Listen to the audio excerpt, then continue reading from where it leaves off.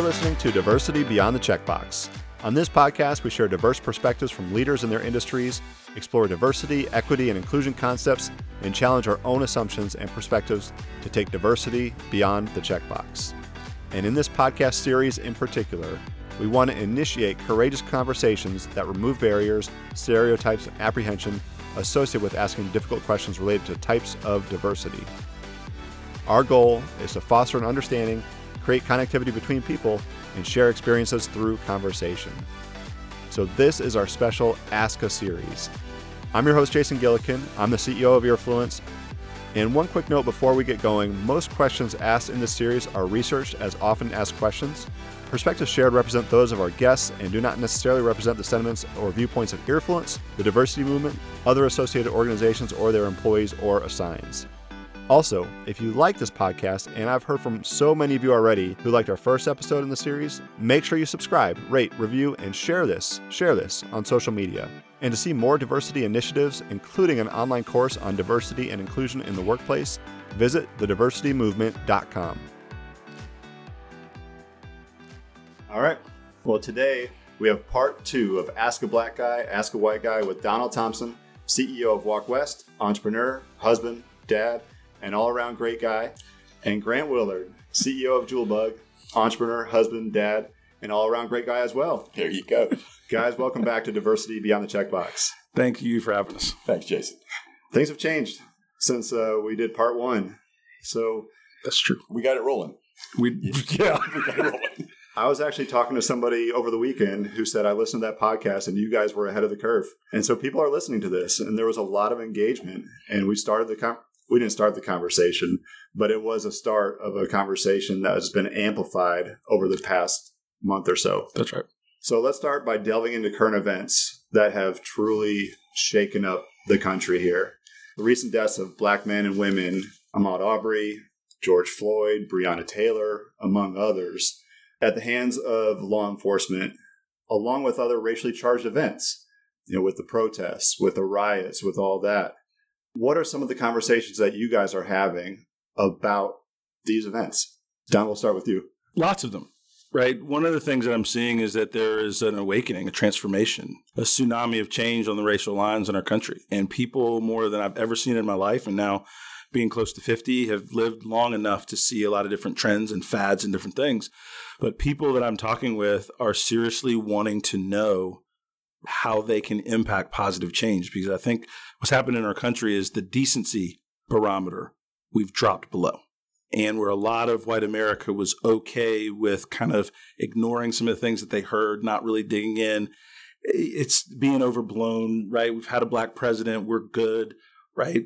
Those things were shockingly altered when they saw for 8 minutes and 40 seconds a white police officer with his knee on the neck and murdering George Floyd on basically live TV, right? And so that forces a series of conversations, and then it forces you to think back and relook at all the assumptions that you made for the last 5 years, 10 years, 15 years, 100 years. And people are more open, and that's a good thing. It's a tragedy what happened, but if you have a tragedy, at the minimum, you owe it to the people that lives were taken, not gave their life because they didn't do it voluntarily, that their lives were taken, right, to make some good come of it.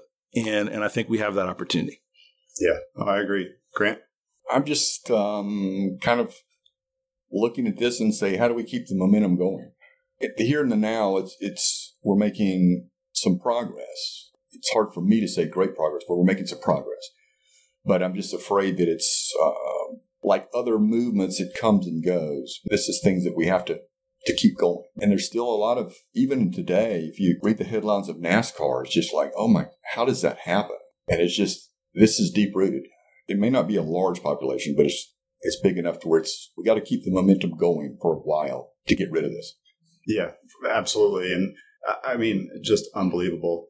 But, so Don, or even there was 2 African-American young people that were found hung.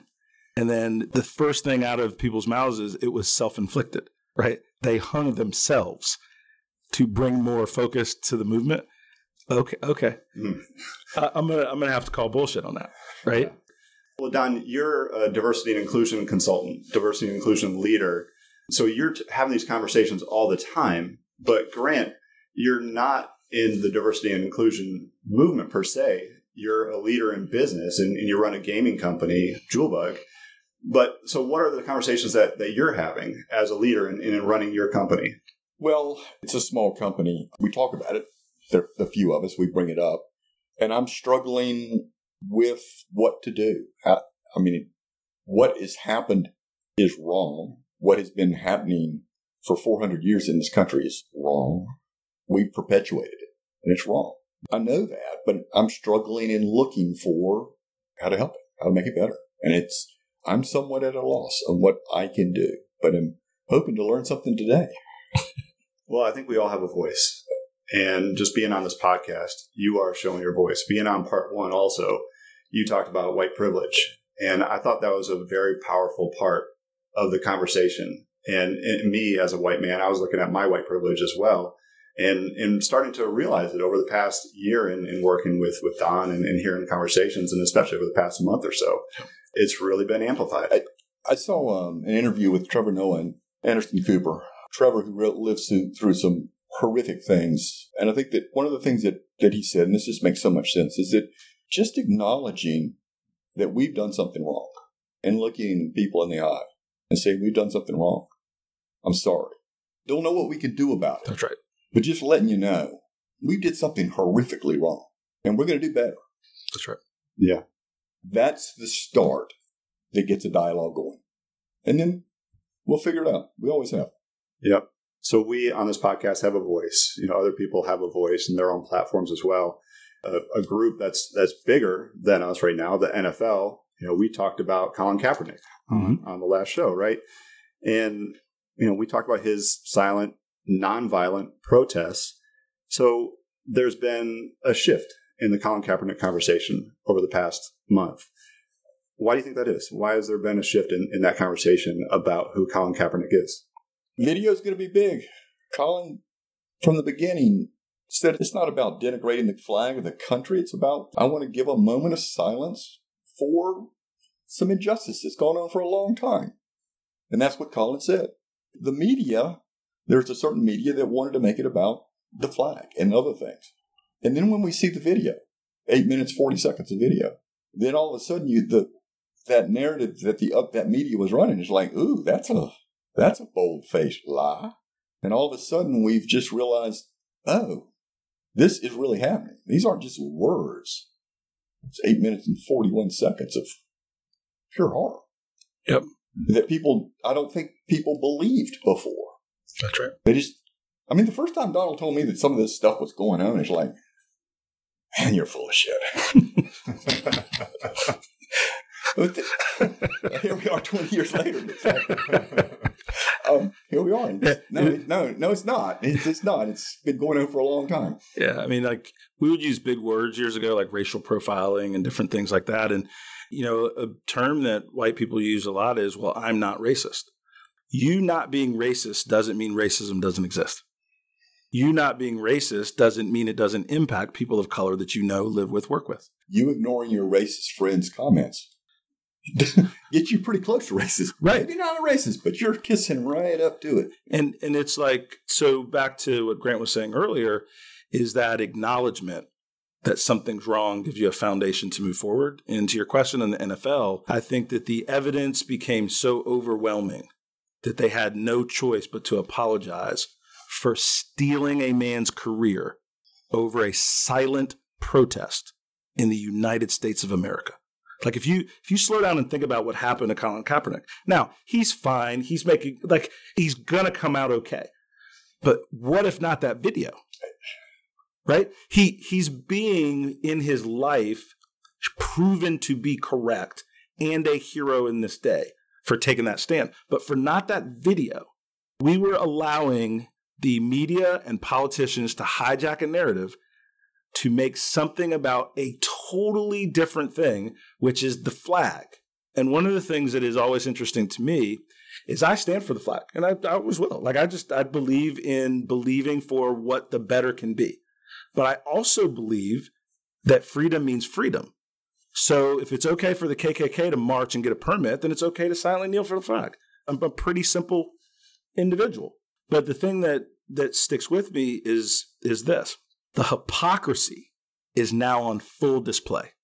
And no one can run from things they said on video that are now being proven to be totally manipulative hypocrisy. And that's a good thing. Yeah, but I think there are 2 points there. One is the flag, but the other is he went to the Super Bowl. Was he going back again and again? I mean, his career was stolen. Mm-hmm. And he said, yeah, he's going to be okay. You're right. But he might have been great. I mean, any quarterback that takes a team to the Super Bowl is great. He might have gotten a ring. He might have gotten 2 rings. Mm-hmm. You look at his offensive number. He was different on the field. Sure. And off the field, very different. Finding a team that worked with it, his career was robbed. Mm-hmm. In broad daylight. Yeah. Right? Like in broad daylight. One of the things that I was on a webinar before this, and this is unbelievable, right? There's people within the Trump administration, this is unbelievable, that went on television and said, what's that guy that's the head of the DOJ? Barr, whatever his name is, right? He's the attorney general. I don't believe there's systemic racism. The head of our treasury, I don't really believe there's systemic racism. And so what happens, and this is really important, when people are able to perpetrate a hoax, they keep us separated even on points where we agree. And so I'm going to give an example. I have a friend of mine, his name is Jeremy, and he is a hardcore, serious Republican and still to this day. But Jerry and I are friends. So we've maintained a relationship, Facebook, we talk every now and then. He was on the ground at the rally in Oklahoma, in Tulsa. Okay. And so they were talking about all the reasons for the small crowds or big crowds or whatever. And I said, Jeremy, what happened on the ground? He said, I think the city of Tulsa didn't want there to be a big crowd, so they kind of held us in line a little bit longer so people would go home. Like there was some shenanigans going on. I said, can you believe that, right? Does that make sense? You're on the ground, this is what happened. And I said, Jeremy, were there radical protesters? He said, nah, man. He said, everybody's full of shit. He said, there weren't any radical protesters. He said, there were people screaming Black Lives Matter, just like we were screaming Make America Great Again. But like we were all representing our troop or whatever we wanted to do, but there was no radical protesters. The point is, what we're all being fed from all these different networks is designed to keep us at the most heightened sense of anger towards one another. So we forget that our leadership in Washington doesn't even work for a living. They don't even work, except ginning us up to stay pissed off. In the last few weeks, we've used the word riots. I was coming of age in the 60s. I remember Rodney King. We have not seen riots. We've seen a little bit of, I've seen isolated vandalism, limited breaking and entering, because folks were letting off a little bit of steam for some horrific things that have gone on recently and for 400 years. Letting off a little bit of steam. Not riots, not destruction. Burning cardboard in the street, big flames, is not destruction. The media, which is supposed to be the fourth leg of the democracy, is just feeding us this stuff to keep us at edge because they sell a lot of stuff that way. Sell a lot of stuff, and people are lapping it up. And here's the thing that's interesting, because the black and white issue, the racial tensions and different things, are leadership institutions, right? Our educational institutions, our government institutions, our business leaders. We all have a responsibility to make our world better. And one of the things that is being done is we're letting our leaders off the hook to actually put things in place to help us because we're joining the chorus of the verbal food fights. Yeah. And so back to the protests then, were the protests heard or was the message obscured by what the media was calling riots and by the administration? I feel like it's beginning to be heard. I don't think it's been heard, but there's a dialogue. There's a group of people that are beginning to listen. They've seen it. You can't run from it. It's there. Video's going to be big. I mean, I'm not trying to make light of it, but I am trying to, the point is that Colin Kaepernick was talking about social injustice. Those are just words. Now we've seen video. Now people can visualize that's what, and it's like, it's not just once. This goes on and on and on. Yeah. So yeah, I think people are coming around. Some people are coming around, and that's how a movement, there's never going to be this light turns on and all of a sudden it's over. because there's so many little things I'm still doing. And it's systemic, and weeding that out is going to take a while. But acknowledge it. I mean, yes, there are some idiots in the cabinet that don't acknowledge what's going on. And we need to, hopefully in January, we're going to figure that out. Yep. We'll see. All right. So you hear a lot of, in certain corners of social media and on TV, you'll hear when people say Black Lives Matter. Well, no, it's all lives matter. Don, how do you rebut that? I'll keep it brief. It's really semantics, and it goes to my other narrative of keeping us apart. Saying that Black Lives Matters does not in any way denigrate that all lives do not matter.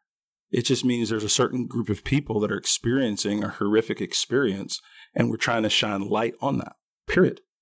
That's all. And so to try to create a counter narrative that all lives matter is really changing the point of the injustice that we're talking about. If you say that women deserve the right to vote, you're not saying that all people don't deserve the right to vote. It just happens that there is a certain group of people in our history, women, that did not have the right to vote.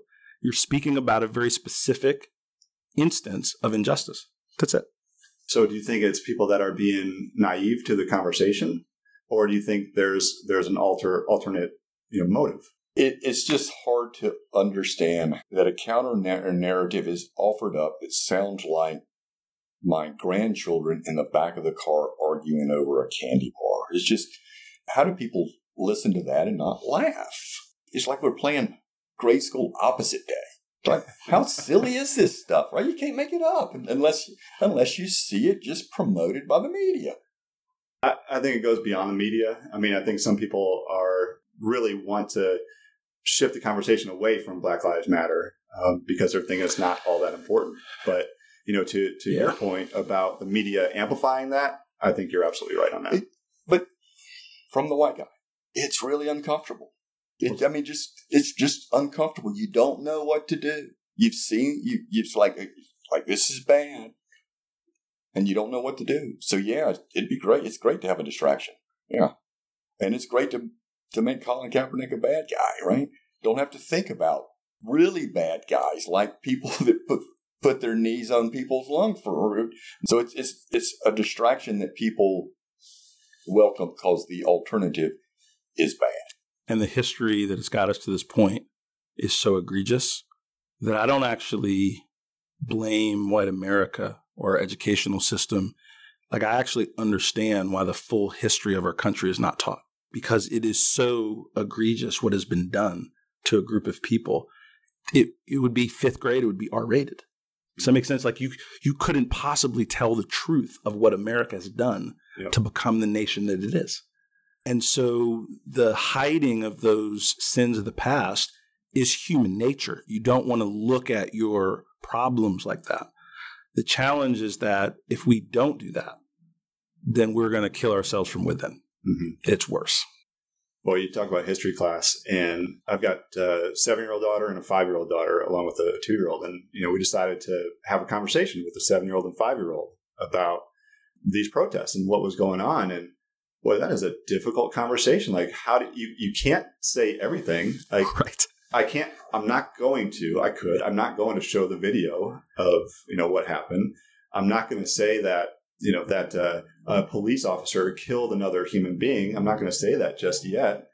But I talked about the conversation about, Black people have to worry about police officers. And, maybe there's, 1%, 2%, however many it is of police officers that are not, that could be racist. And that's a difficult conversation. How do you get to be 63 years old and not hear about 4, 5, 6, 700 people being massacred in Tulsa, Oklahoma?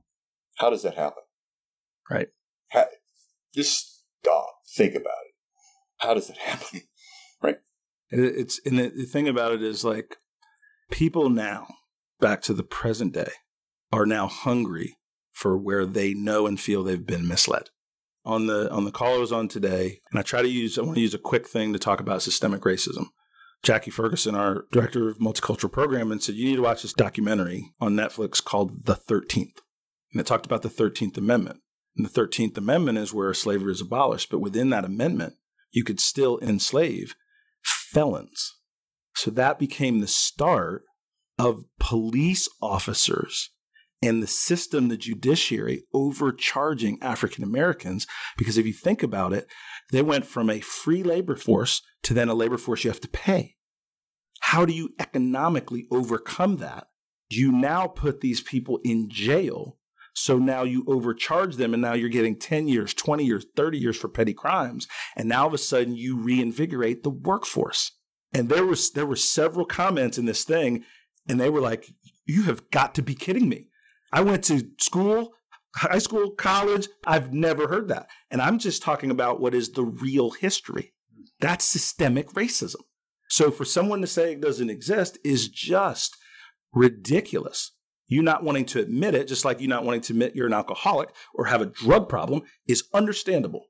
I get it. Wow, that's unbelievable. What's the name of that documentary again? 13th. 13th. It's straight fire. And the thing that is really good is it is just factual. Newt Gingrich is on there. Like they did a really good job of balancing the viewpoints and watch this, just so we're clear, because certainly I'm no fan of 45, right? But just to be clear, in that documentary, they talk about Bill Clinton and the judicial reforms that he put in that actually took black people backwards. There used to be a law called 3 strikes. And so there's people in jail for life on petty crimes because of their 3rd strike. So it's not Republican or Democrat. It's just systematic racism in our government and in our society, right? And it was very good because it was very balanced. It just was factual. Wow. Yeah, that's things that they don't teach us in school. So, Grant, what are your thoughts on defunding the police department and how do we police the police? So we got another hour, I guess. Yeah, police budgets have just become so large. We ask them to do so many things.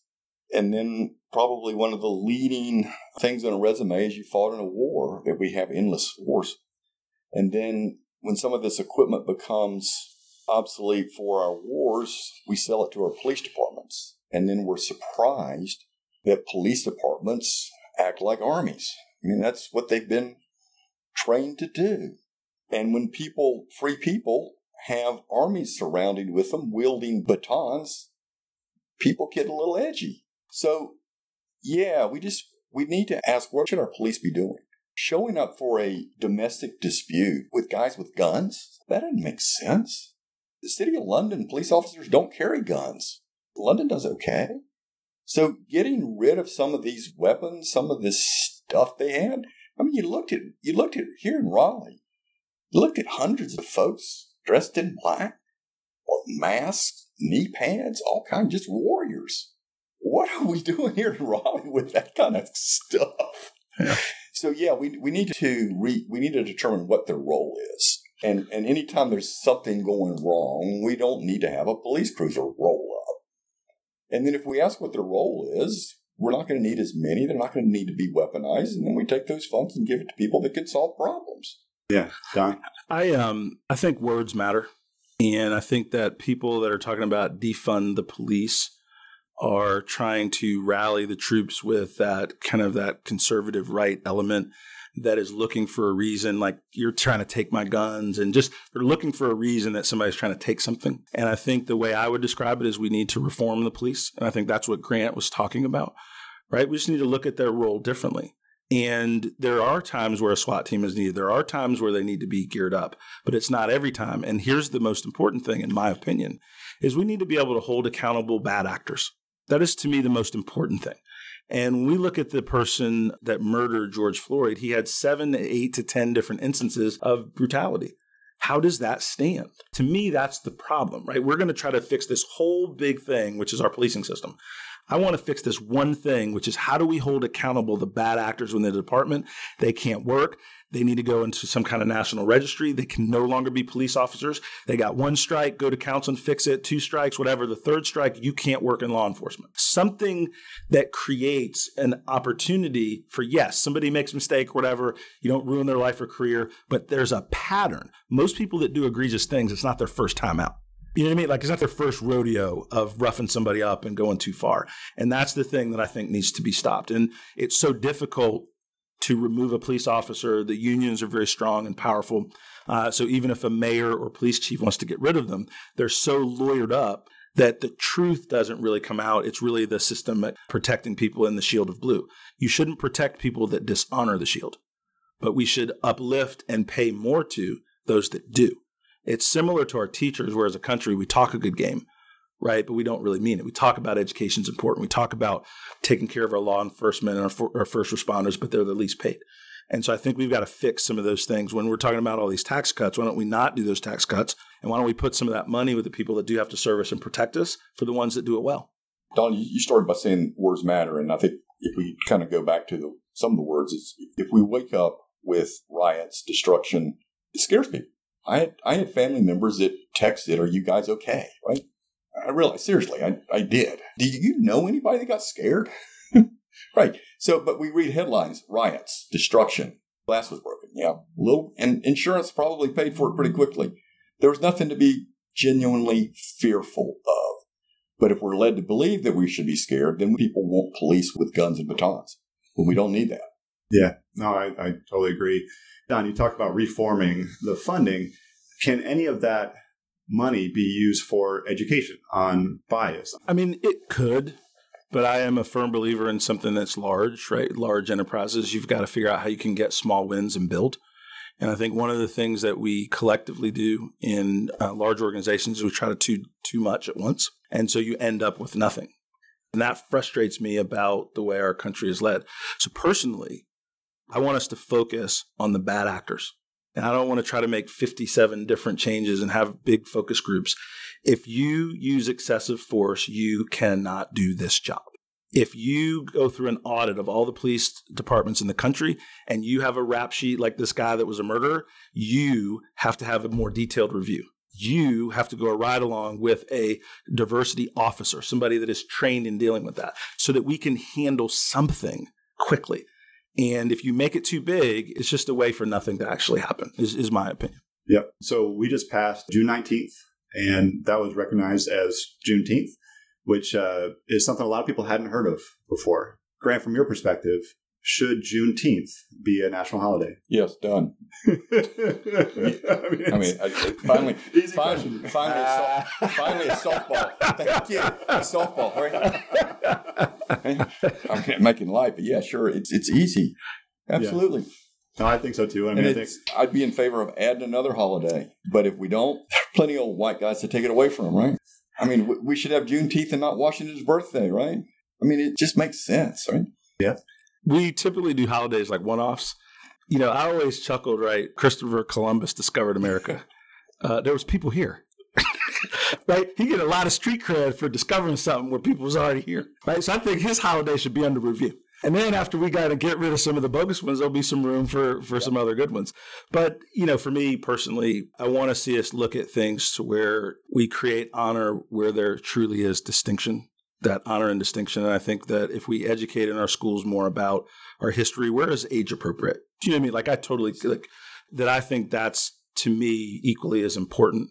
The day off work is symbolic, and I'm really much more focused on things that have some substance. So I don't really care. That make me the weird black guy, right? Like I don't really care if it's a holiday or not.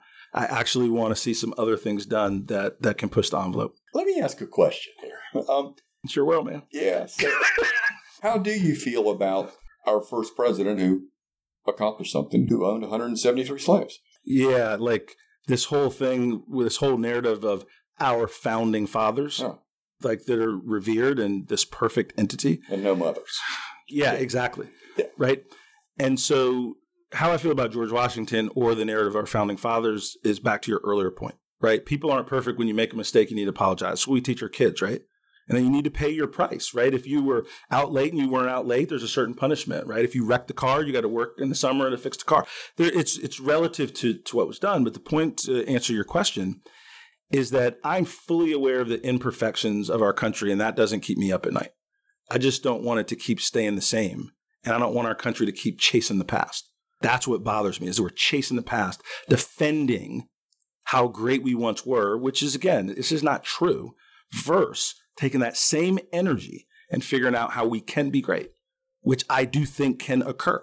I'm hopeful of that. Like, I want it to be that. I refuse to let somebody tell me different, because I'll be ate up with anger and fear. I won't be able to be productive. So I have to believe. That's why I still stand for the flag. But I don't want a hypocrite saying that somebody that wants to kneel can't kneel. And I don't want somebody giving me shit if I want to stand. That's what's America, right? But I stand for the hopefulness of the future, not the lie of the past, of how great we were. I stand for a different reason, my personal reason, of what I believe that we can be. And, but for as far as the holidays and stuff, I'm good. I want some substance. Yeah, that makes sense. So, Grant, earlier you were asking, what can we do as a white person? And so for Don, for the white guys in the room and the white people listening. So let me talk about Grant for a minute, and then white guys in general. Yeah. Right? In terms of what they can do. And Grant's super humble and honest. Like, I've done pretty well in my business career. And Grant helped open that door for me.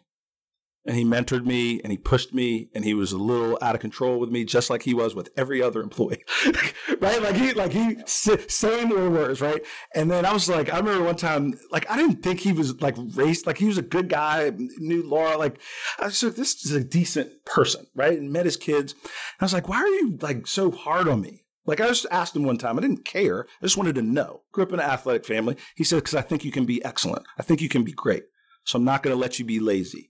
Well, to me, that was love, right? But I almost took it as a negative, but he was trying to lift me up and grow. So what do I say to middle-aged white guys? What do I say to white people in particular? Use your privilege and your talents to help somebody else out. That's it. What am I supposed to do with my financial privilege? What am I supposed to do with the privilege I've had? I'm supposed to help somebody else out. That's it. That's it. Just don't take to your grave your talents without using them to help somebody else out, to stand in the gap for them. One of the things that Grant did that was powerful, because we saw it here in North Carolina. I would go to meetings with Grant, and people would treat me one way, and I would see those same people without Grant, and they would walk right by me. Now, I didn't care. I knew what it was. I got it. But Grant took me to those meetings. He took me to meet these different people. He let me be a fly on the wall, even if the instructions for the meeting was, Don, don't say anything. I got this. And then sometimes he would say, if you got a couple questions, man, just jump on in. But sometimes we're like, this is really, really, really, really important. Don't say it, right? And I would follow that direction, but he gave me those experiences. And that's what he did, so that I then could take that opportunity and work as hard as I could to be some level of success, to then now I can give back to other people, right? And so I think that's really important in terms of what people can do. There's people out there that need a helping hand, a cup of coffee with somebody that's successful that doesn't look like them, and be open to do that. Grant, what are you going to do? There's some of us who have been lucky to be running a race that your race is downhill and the wind's at your back.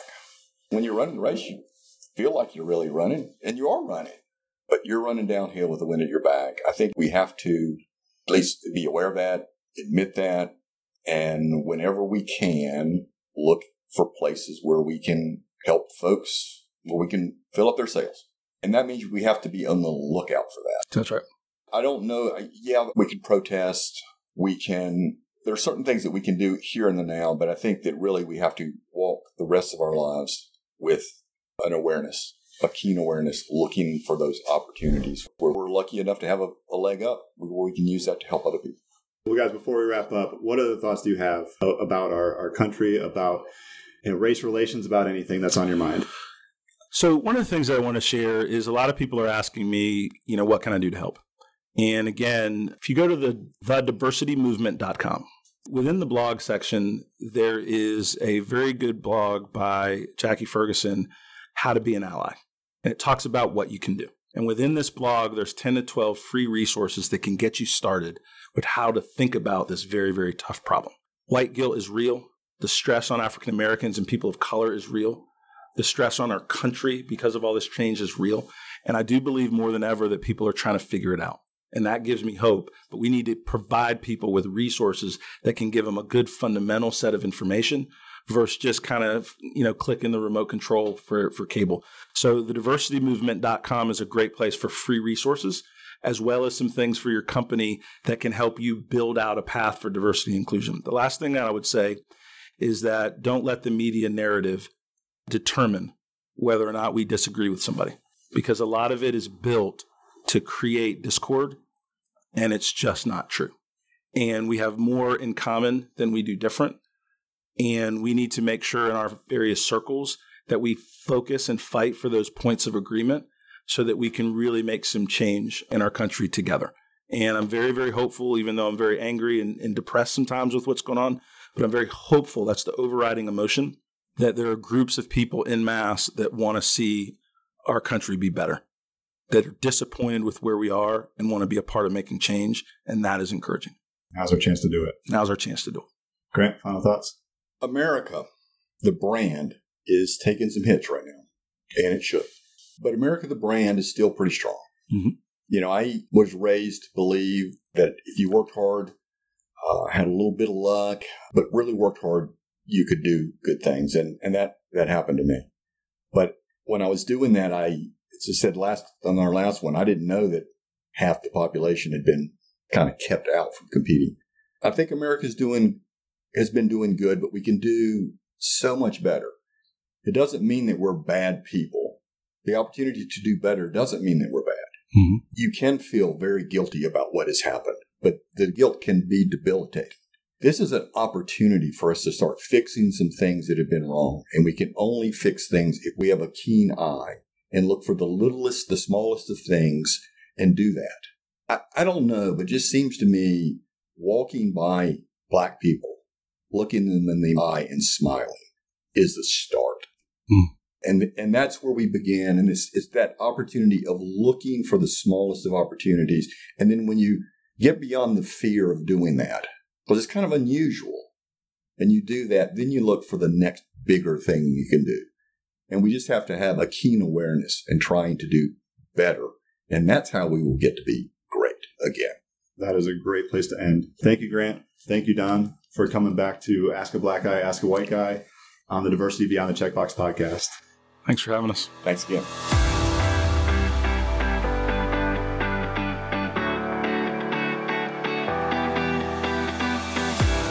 All right, thanks for listening, everyone. We hope you enjoyed that, and we hope it made you think a little bit too.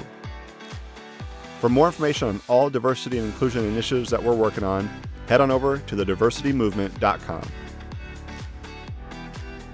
And as a reminder, if you like the show, subscribe on Apple Podcasts or wherever you listen, and give us a rating and review as well.